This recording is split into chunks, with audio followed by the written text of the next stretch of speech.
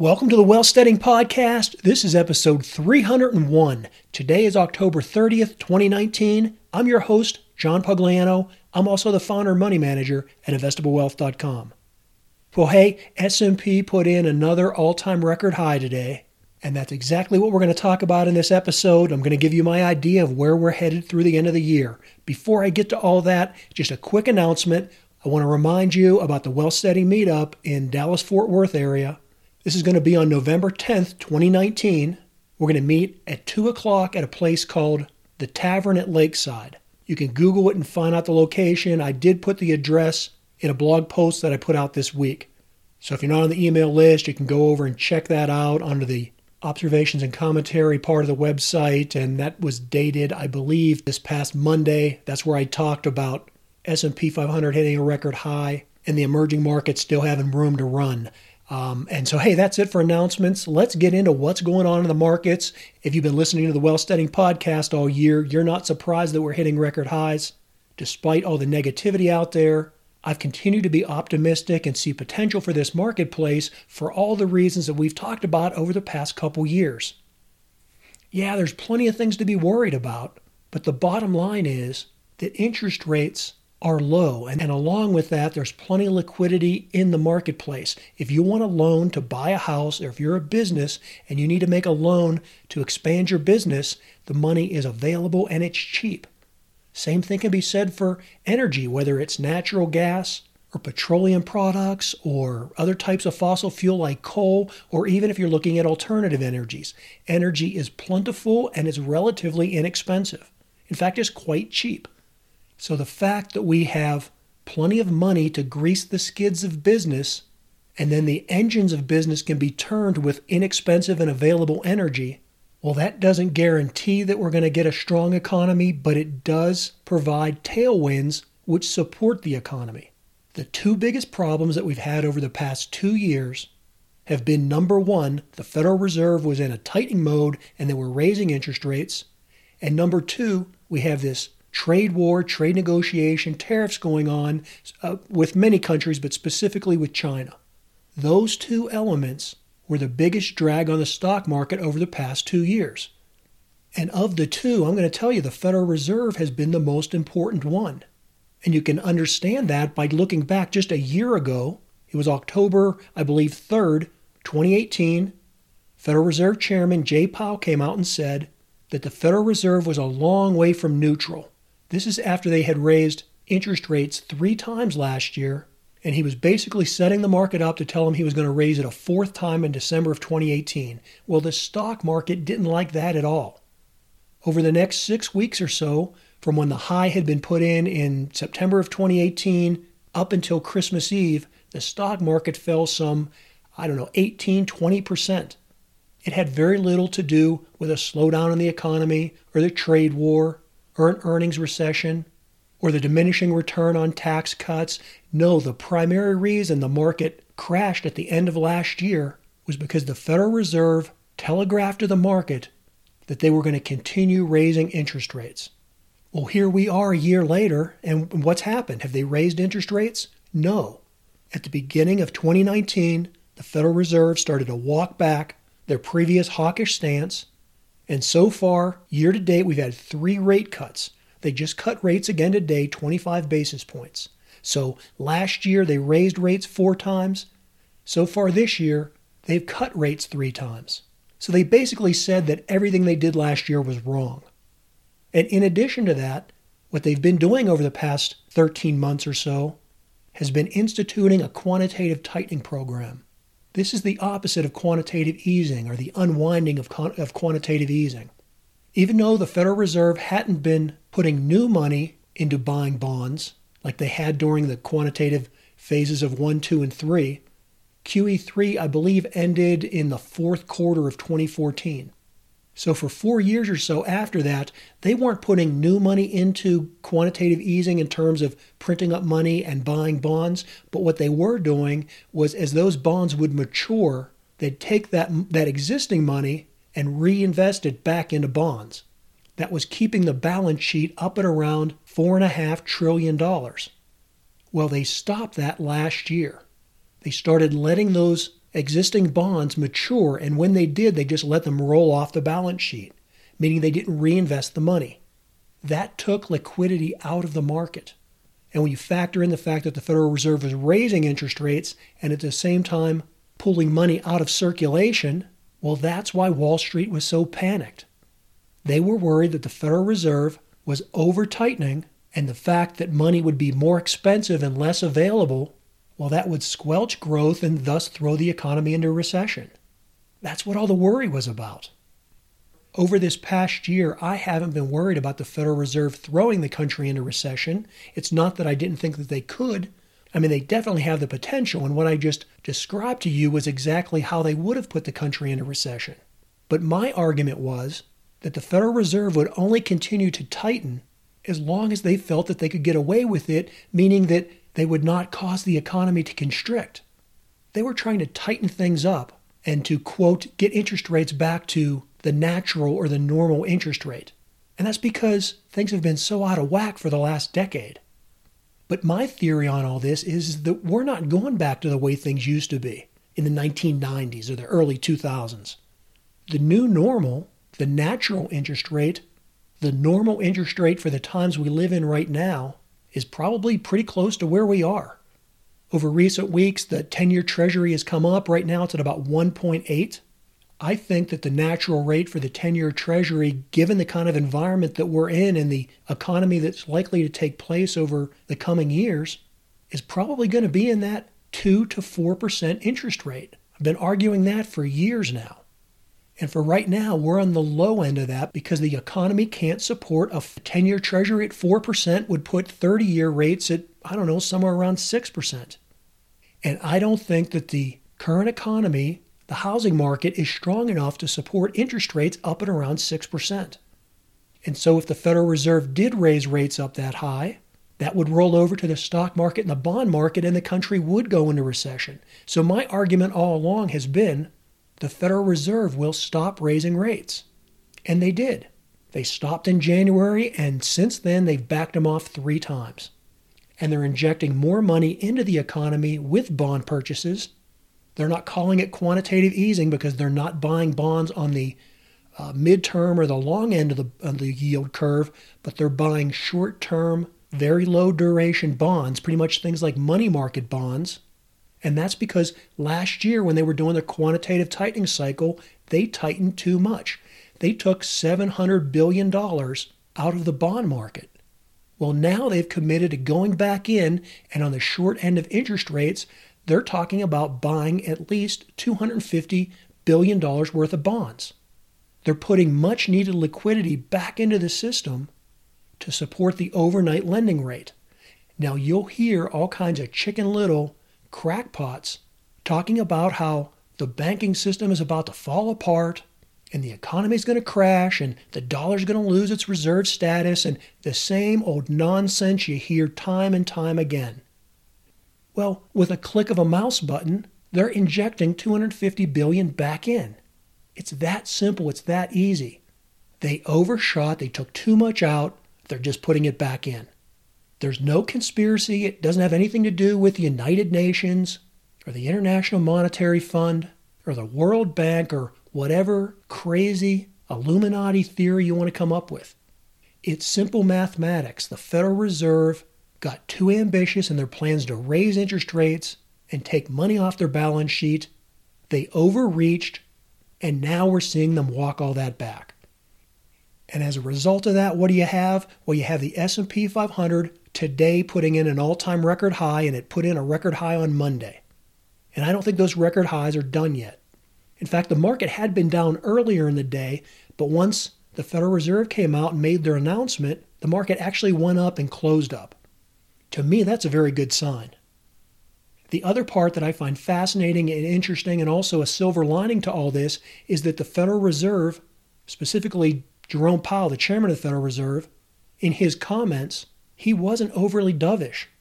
In fact, what he really said was that the Federal Reserve is just going to kind of take a pause. He wasn't guaranteeing that we're going to get a rate cut in December. He just said that, hey, we're cutting rates 3 times. We're taking back 3 of the 4 that we put in last year. And right now we're going to pause and assess the data. Well, so many people have been betting on the fact that we're going to get at least one more rate cut in December and then one or two early next year. Well, so many people on Wall Street think that's going to happen. The fact that Chairman Powell didn't endorse that he said that we were most likely just going to stay steady for a while, the fact that he said that and yet the markets didn't sell off, they actually went up and closed at an all-time record high. Well, again, to me, that's very encouraging. And then moving on to the next topic, the trade war, the tariffs, whether negotiations are on again, off again, whether it's phase 1 or whether there's going to be phase 2 or 3. Listen, I'm not claiming that the end is over in the trade war and trade negotiations, and in fact, I don't think there is going to be an end. I think that just as we were in a Cold War with the Soviet Union, we are currently in a Cold War, a cold trade war with China, and it's not likely to easily get resolved anytime soon, and that's with or without Trump. The next president, and the one after that, whether they're Republican or Democrat, they will be dealing with these same trade issues. So I'm not looking at the trade war over-optimistically and through rose-colored glasses. Trump has brought that genie out of the bottle, and it's not going to go back in. And that has less to do with who's president or what party they're a member of, and it has a whole lot more to do with the maturity of not only the United States' economy, but also where we are as a global leader and how all that relates to our national security interests. That's something that we're definitely going to be talking about a lot as we get into 2020. But for now, suffice it to say that I don't think the trade war is going away, but I do think we're in somewhat of a détente, somewhat of a little bit of an easier negotiation. The Chinese economy is hurting because of the tariffs. Trump is running for re-election. He doesn't want to go into 2020 with an economy that's bogged down by the trade war. And so I think it is likely for us to see that the trade negotiations phase 1 will be enacted just enough to calm down the markets. Now, is that working? Well, look at where the stock market is. Again, S&P 500 put in 2 all-time record highs this week. In the blog post that I put out on Monday, I not only commented about the S&P 500, but I also showed a chart for emerging markets. As well as the S&P 500 has been doing over the last month, emerging markets on a relative basis have done even better. In fact, I think the number was that over the last 4 months, emerging markets have outperformed the S&P 500 by 2.5 times. Again, that shows you the effect that this easing of the trade war is having. And I think that emerging markets have a lot longer to run. And I've been saying that not only all this year, I've been saying that for nearly 18 months now. I've been in emerging markets since December of 2016 and January of 2017. And every time there was a dip, I've been buying it. I've been a strong proponent of foreign stocks in emerging markets because they were so much undervalued. I'm a contrarian investor. I look for opportunities that other investors don't like. When I see a market that's making a reasonable profit and other people are discounting it, to me, that means that that stock or that market or that ETF, it's on sale. That's been my position now for, 18 months or so on emerging markets. Now, I mentioned, 18 months, 2 years, even though I've held these for about 3 years. Well, the first year was fantastic. In 2017, the emerging markets had an amazing run. They ran all the way up and did a multi-year peak in 2018. But then they fell apart. And although they've recovered recently, they're nowhere near those highs of 2018. 2 weeks ago on my YouTube channel, I put out a video, and it's worth watching. Go check it out. But I put up a chart there showing emerging markets and how they've underperformed the U.S. market over the last 2 years and how they've never gotten back to that January 2018 peak. Now, the numbers are a little different as of today because the emerging markets have gone up over the last 2 weeks. But when I made that video, on that day for the emerging markets, just to get back to where they were when they peaked in January of 2018, they would have to go up some 23%. I showed that on the chart, and then I further went in and said, I just don't look at charts. I like to take a broad, holistic view of the market. So I look at charts, sure I do that. I look at trends, but then I also look at fundamentals. And in the case of emerging markets, I believe that the fundamentals are supporting what we're seeing in the charts. The valuation on emerging markets is somewhere around 13 times. That was 2 weeks ago. If they get up to a historical average of 16. Now that's still far below where the United States markets are. U.S. markets are at some 18 times earnings. But if you assume that the valuation on emerging markets could get up to a 16 times earnings, which isn't extraordinary, you can back it up with historical data. And the fact that they're at about 13 now, well, that difference between a 16 multiple and a 13 multiple, it comes out almost exactly to the difference that we're seeing in the charts of where the emerging markets would have to go up to just to get back to where they were almost 2 years ago. Where I think is even a stronger case for a breakout in emerging markets is that over these past 2 years, emerging market performance has lagged the U.S. So the U.S. is up some 8 to 10% or more from where it was in January of 2018. So even when emerging markets get back to where they were, they're still going to be lagging the relative performance of the S&P 500 by, 10%. Now that doesn't guarantee they're going to get that high, but I'm just trying to show you how far the rubber band has been pulled. And I think the emerging markets have the ability to snap back and make up at least a portion of their underperformance over these last 2 years. That's why I have been and remain a proponent in emerging markets. And for now, I'm planning on holding these. And unless something goes horribly wrong with the trade negotiations, I think those emerging markets are on track to go up 10, 15, 20, who knows, 30%. But again, I don't have a crystal ball. I can't predict the future. I'm telling you about my positions, what my thoughts are, and my rationale for it. I don't think it's a guarantee. I don't think that it's going to absolutely happen. But for my money, I think the probability is high enough that I remain invested in these positions, and that's why I've been buying the dips in these positions over these last 2 years. Oh, and incidentally, emerging markets are not just dependent on trade deals. Emerging markets are very sensitive to American interest rates. And so the fact that the Federal Reserve is lowering interest rates, the fact that the value of the U.S. dollar is likely to move down some more, and the fact that there's more liquidity in the United States, those are all things that will support emerging markets. And the reason for that is that the vast majority of emerging market debt outside of China, well, it's mostly denominated in U.S. dollars. And so the lower the cost to borrow U.S. dollars and the lower the cost to refinance and roll over debt, and the more abundance and availability of U.S. dollars, well, that all fares well for emerging markets. So where do I think all this is headed? Well, I can speculate here, but I want to really, really emphasize, like I always say, I can't predict the future. And I know I sound like a broken record when I say that, but I do it to distinguish myself and put a difference between me and what you hear from other people in the media.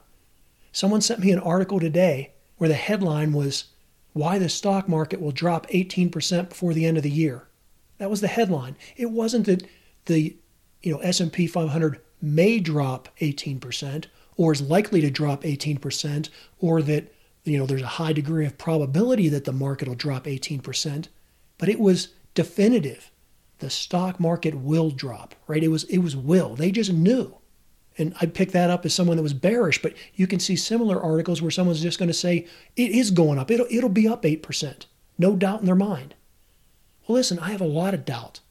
I've been trading for nearly 35 years. It's a very humbling experience. And what I've learned is the best way to make a trade is to not go into it with arrogance, not think that your models are infallible or that you can predict the future. In fact, I made a podcast episode one time. I don't remember when it was, but you can go over to wealthsteading.com and put in the search engine there. You'll find it. It was titled something like "The Dumbest Guy in the Market," because that's exactly the way I trade. When I go to make a trade, I know that if I'm buying something, somebody else is selling it. Or if I'm selling something, someone else is buying it. I don't go into that trade with the arrogant assumption that I'm the smart guy and I'm making the right decision. Before I make any trade, I think about the other guy's position. Why does he want to sell? Or why does he want to buy? What am I missing? I approach every trade not like I'm the smartest guy in the market, but on the contrary, that I'm the dumbest guy in the market. Now, having that kind of an approach, it doesn't do really well if you're trying to market yourself as a genius, but that's never been my intent. I could care less about marketing. My intent, first and foremost, is to make money through trading. I do that with my own portfolio, and to the extent that I'm successful with that, I attract clients that then want me to invest their money. So I could care less about the marketing hype or the image. I just care about protecting my principal and investing in assets that are likely to grow in the future. So no, I can't predict the future. I have no idea where the stock market is headed at the end of the year, but I'm going to tell you what I think. I think that based on what we've seen and what I've just talked about in this podcast, availability of capital, low cost of money, overabundance of energy and relatively low cost of energy, the fact that we're getting a little bit of a détente and some moderation in the trade war, and also the fact that earnings are holding up quite well. In fact, we're right now about at the end of the announcement of third quarter earnings. Now remember, this was what all the negative Nellies in the media were telling you, the earnings recession and how profits were faltering and all the gloom and doom. And yet, what are we hearing today? Over 80% of companies that are reporting have beat earnings estimates. It's the same old story. Companies come out, they sandbag, they hold down expectations. That gets everybody nervous and scared, and then when it's time to report the numbers, they almost always beat. This quarter's no different than any other. And I don't see a degradation in corporate earnings going forward based on the data we have right now. And so cheap energy, cheap money, corporate earnings holding up, when you factor all that in, that means to me that there's a higher likelihood that the S&P 500 is going to go up and not going to go down. Now, that doesn't mean we're not going to hit a road bump along the way, that some drama will come out of Washington, D.C., that Nancy Pelosi or Donald Trump or some whistleblower or Boris Johnson with Brexit or some other foreign leader. We have no idea what anybody could say which could throw the market into a tailspin. But just looking at fundamentals, we're pretty much even keel where I think we could hold out through the end of the year. And if you take a moderate look of where we think earnings are going to come into for 2019 and where the S&P is at today, that puts the price to earnings ratio at almost 18.5, a little less than that.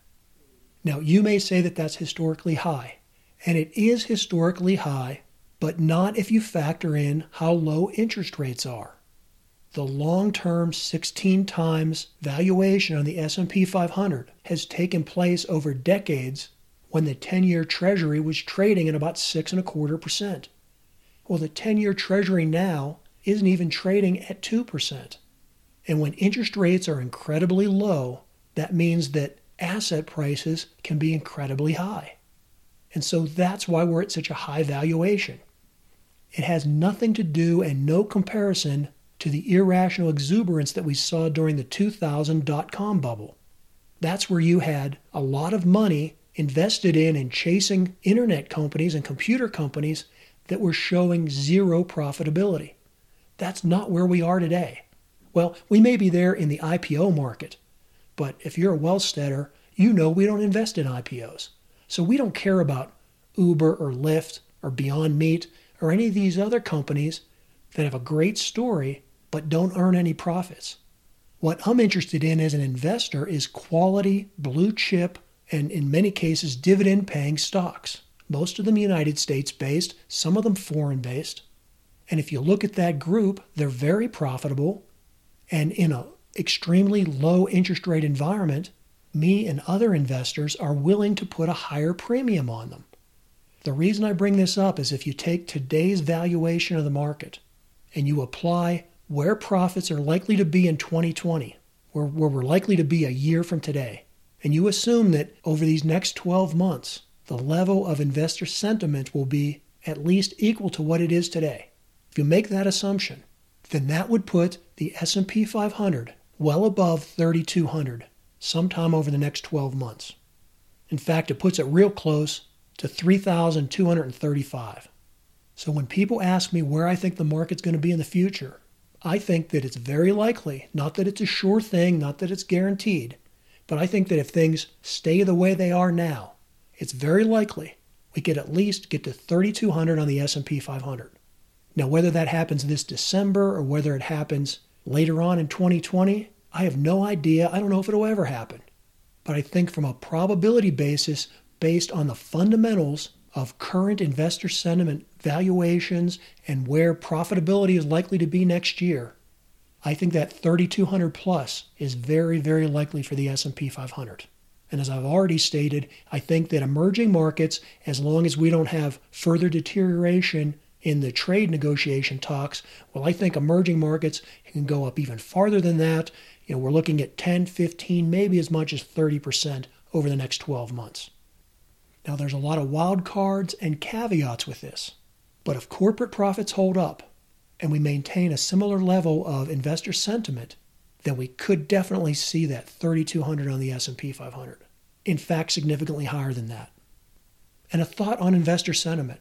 That's one main reason all this year I've been so bullish on the stock market. And it wasn't that investor sentiment was high. It was exactly the opposite of that. It was a contrarian position. Investor sentiment was so low all year.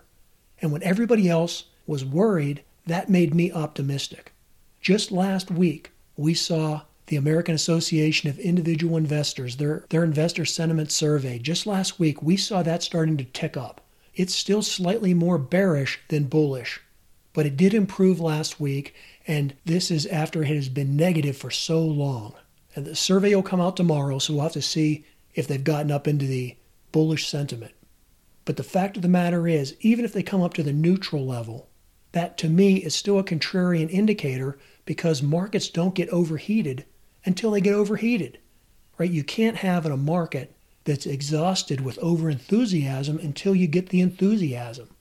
And if individual investors are only slightly bullish, well, that means that there's still a long way to go to get to irrational exuberance. And that's one main reason why I think that it's very likely that with all the good things that have been happening so far, that we could definitely close out this year with the markets going higher and ending in a Santa Claus rally. One final closing note. For those of you that think I'm being too optimistic, and I could be, listen, markets at all-time record highs. If you wanted to take some profits here, well, good for you. Go for it.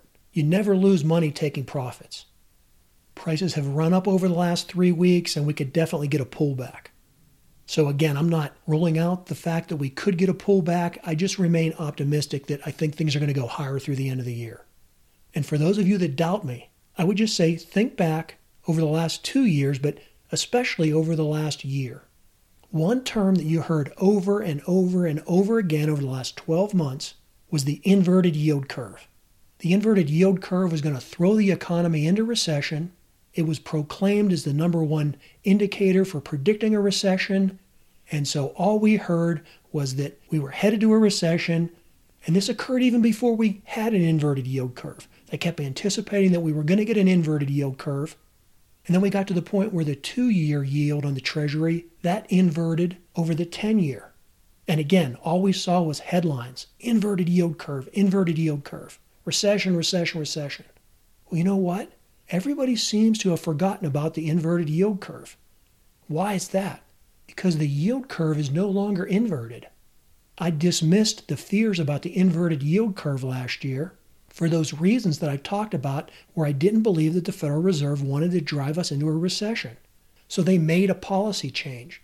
They changed the direction of interest rates and voila, there's no more inverted yield curve. But all those people that were Chicken Little proclaiming gloom and doom and economic and financial crisis because of the inverted yield curve. What do you hear them saying now? Do you hear them say that they were wrong? Or do you even hear them acknowledging the fact that there is no inverted yield curve to be afraid of? No, they're on to some other boogeyman. They were worried about an earnings recession, but now the earnings are holding up. Well, they're not talking about that anymore either. Oh, now they're worried about a declining GDP or a decrease in consumer confidence. What you have to understand is there are some people that make a living being negative, and they are always going to be negative.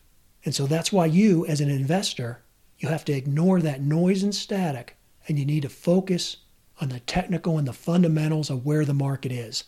Look at the data and ignore the nonsense. Well, hey, there you have it. That's my thoughts. Am I right or wrong?